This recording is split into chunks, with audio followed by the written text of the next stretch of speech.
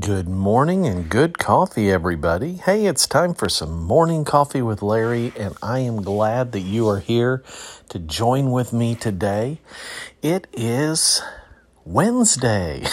I had to stop and think for a moment. It's the 25th of March, 2020. Again, it's hard for me to believe when I look at that and say, we're crossing over into April pretty darn soon. You know, I remember saying back in what was it, January, I think I had said, spring is right around the corner, summer's right around the corner because, back in August, we were having summer and then poof, it was like December. And it was like, holy cow, wasn't that just yesterday we were, right at the end of summer? So I figured spring, winter's going to go that fast too. And here we are. We're going into April very soon. So time just keeps going faster. Well, let me get a sip of this hot beverage. Oh, yeah, that tastes good on the throat this morning.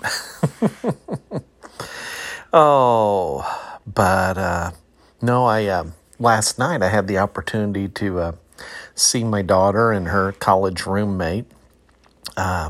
They're both Jess is under quarantine, and since the roommate came back, she's under quarantine also, but Jess was over in Ireland and just came back last Saturday. So she's doing self-quarantine just to make sure everybody that she comes in contact with would be safe if she happened to contract anything. So they're in that process, and I'm glad she's not sitting there all by herself, and that her roommate was willing to come on back and go through the chilling out together.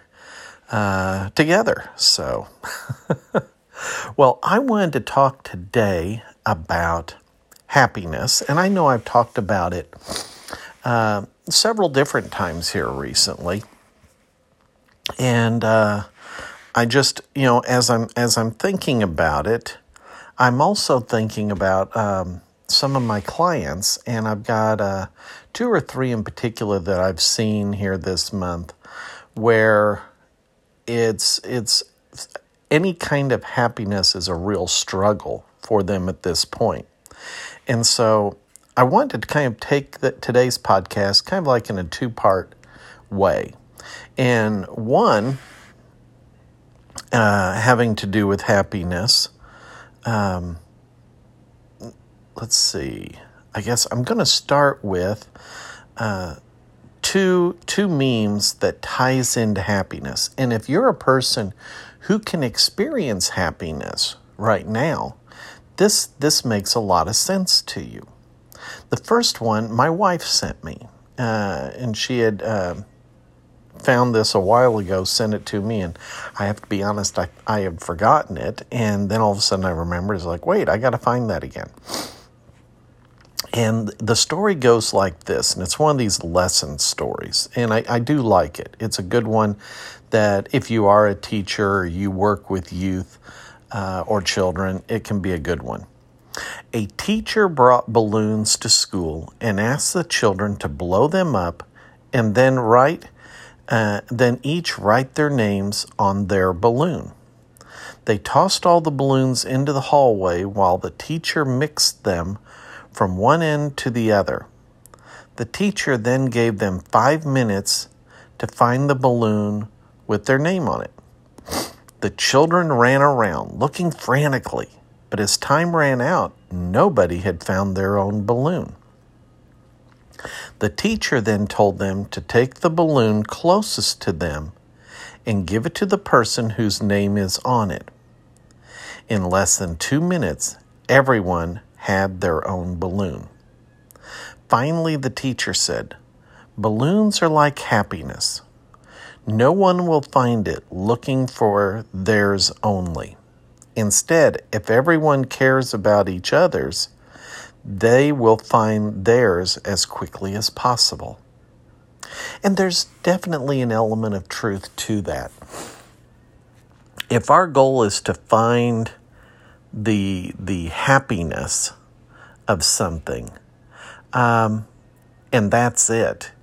It's going to be harder to find than if your focus is on what are ways that I can help other people feel happiness? What are things that I can do? Because whenever we interact and share in that fashion, then we are able to experience happiness because we're helping to make other people happy. But I think, again, this works when you are able to feel happiness. The next one, let me go back and find that. And this came from one of the super fans here, Carla. And she had this posted on her page, and it came through on my feed, and I liked it. And it's titled, Tiny Happy Things. And again, when people are able to experience happiness, they can look and see things and have a happy expression towards them, a happy emotion towards them. So here are tiny happy things. Sunshine through the window. Singing along with the radio. The first sip of coffee. Well, this isn't the first sip, but makes me want to have a sip.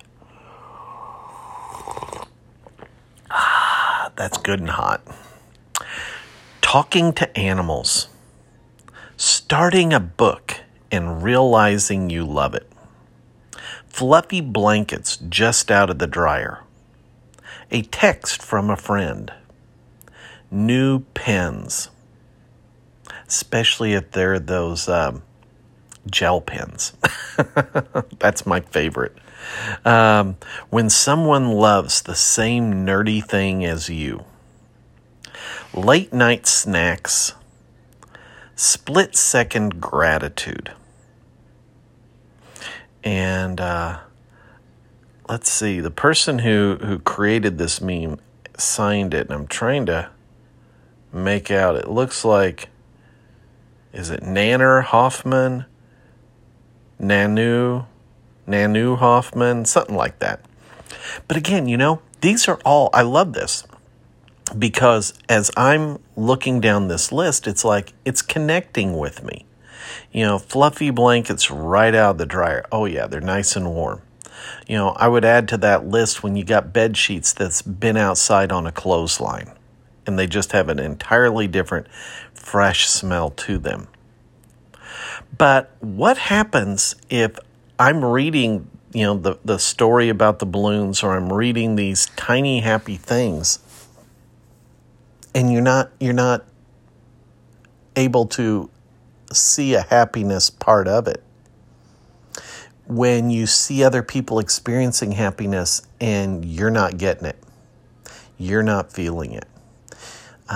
Person I just recently met with, there's some things I assess pretty well every patient for every day I see them. I assess on their depression, anxiety, anger, and happiness. I used to not assess on happiness, but I always do, do that now. Because again, that's an important thing. And this particular person, their ability to feel happiness was it wasn't there. It was void. And whenever I was asking on the emotions, they're not feeling anything. The only thing that they could connect with was numbness. I'm not feeling depression. I'm just feeling nothing. I'm not feeling anxiety. I'm feeling nothing. I'm not feeling happiness. And the anger just kind of explodes out with like an irritability. I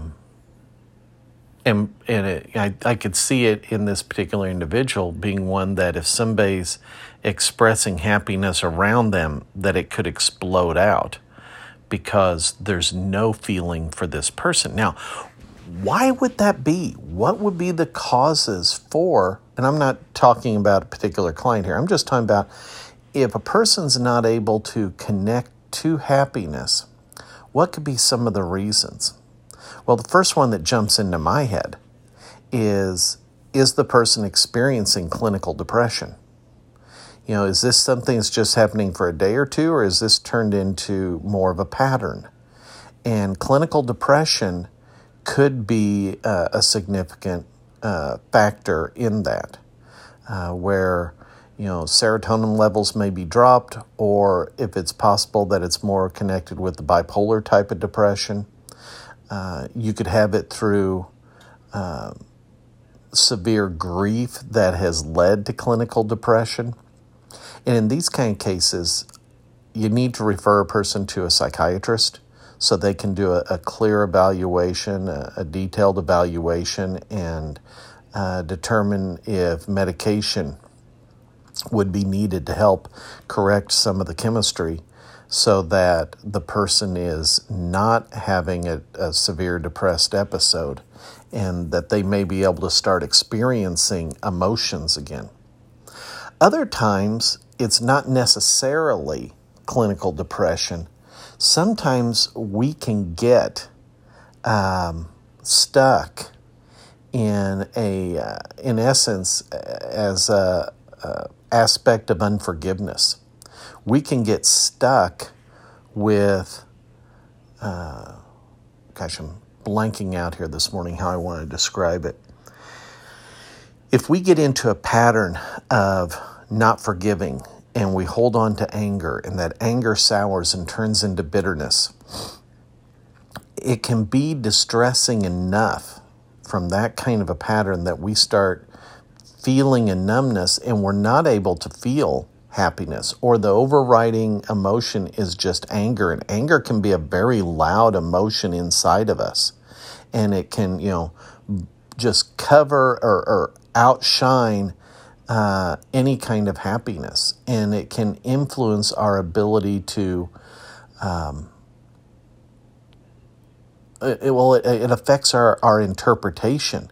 We look at a situation and anger is the thing that's leading the charge to interpretation, and we're not able to see the happiness. We may see, well, what's that person's stinking problem? Why are they so happy?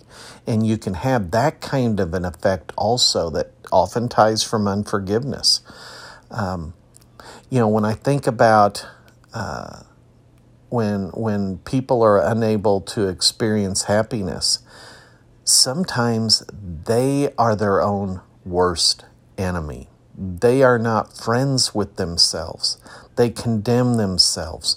They may be in a pattern of this for a long, long time. And it doesn't matter what they do, they've got a negative outlook that they are portraying. I've talked about recently, I can't remember if it was in this podcast or in the I Hate Anxiety podcast, but talking about automatic negative thoughts. And when people are in a pattern of always putting a negative spin, automatic negative thoughts, it's hard for them to experience happiness. So sometimes when we're not able to enjoy things, to have a sense of happiness, there may be something that is a pattern that we are doing wrong or have done wrong, and it's become our sense of normal. And that needs to be corrected or cleared up before we can start experiencing happiness. And the best thing I would recommend in that kind of a case, if you're not able to clear it up easily yourself, you need to get in with a counselor or get in with a therapist, somebody that can sit down with you, help you identify the negative thoughts, show you strategies on how to change those negative thoughts, so that in the future, when you see a meme on Facebook or somebody like me in a podcast talks about happiness, you can connect with it. Because life is an important, valuable gift. And we need to savor and appreciate every moment of every day, how important that gift is. Whether it's a good day or a bad day, we need to be able to savor that. And if you're not able to, please get connected with somebody who's able to help guide you through that process so you can experience tiny happy things, so you can experience the joy of helping somebody else find things that makes them happy. All right, everybody, that is it for today. Thanks to my wife and thanks to Carla for those memes. And thanks to the clientele, the people that I have worked with over the years that have taught me so much that I'm able to share with others. They share with me their successes. They share with me their struggles. And, this 32-year journey in the mental health field, it wasn't what I expected to do. It wasn't what I wanted to do whenever I started it. But it has been truly a blessing. Connecting with and trying to help, I don't know how many people over the years, but trying to help them make their lives a little bit better. And I hope what I'm doing here on this podcast is an extension of that. For those of you who just stumble across it, or those of you who are regular super fans out there. But anyway, that's it for today. You guys have a great one. We will catch you tomorrow for another cup of fantastic coffee and hopefully some great fun listening. Bye-bye.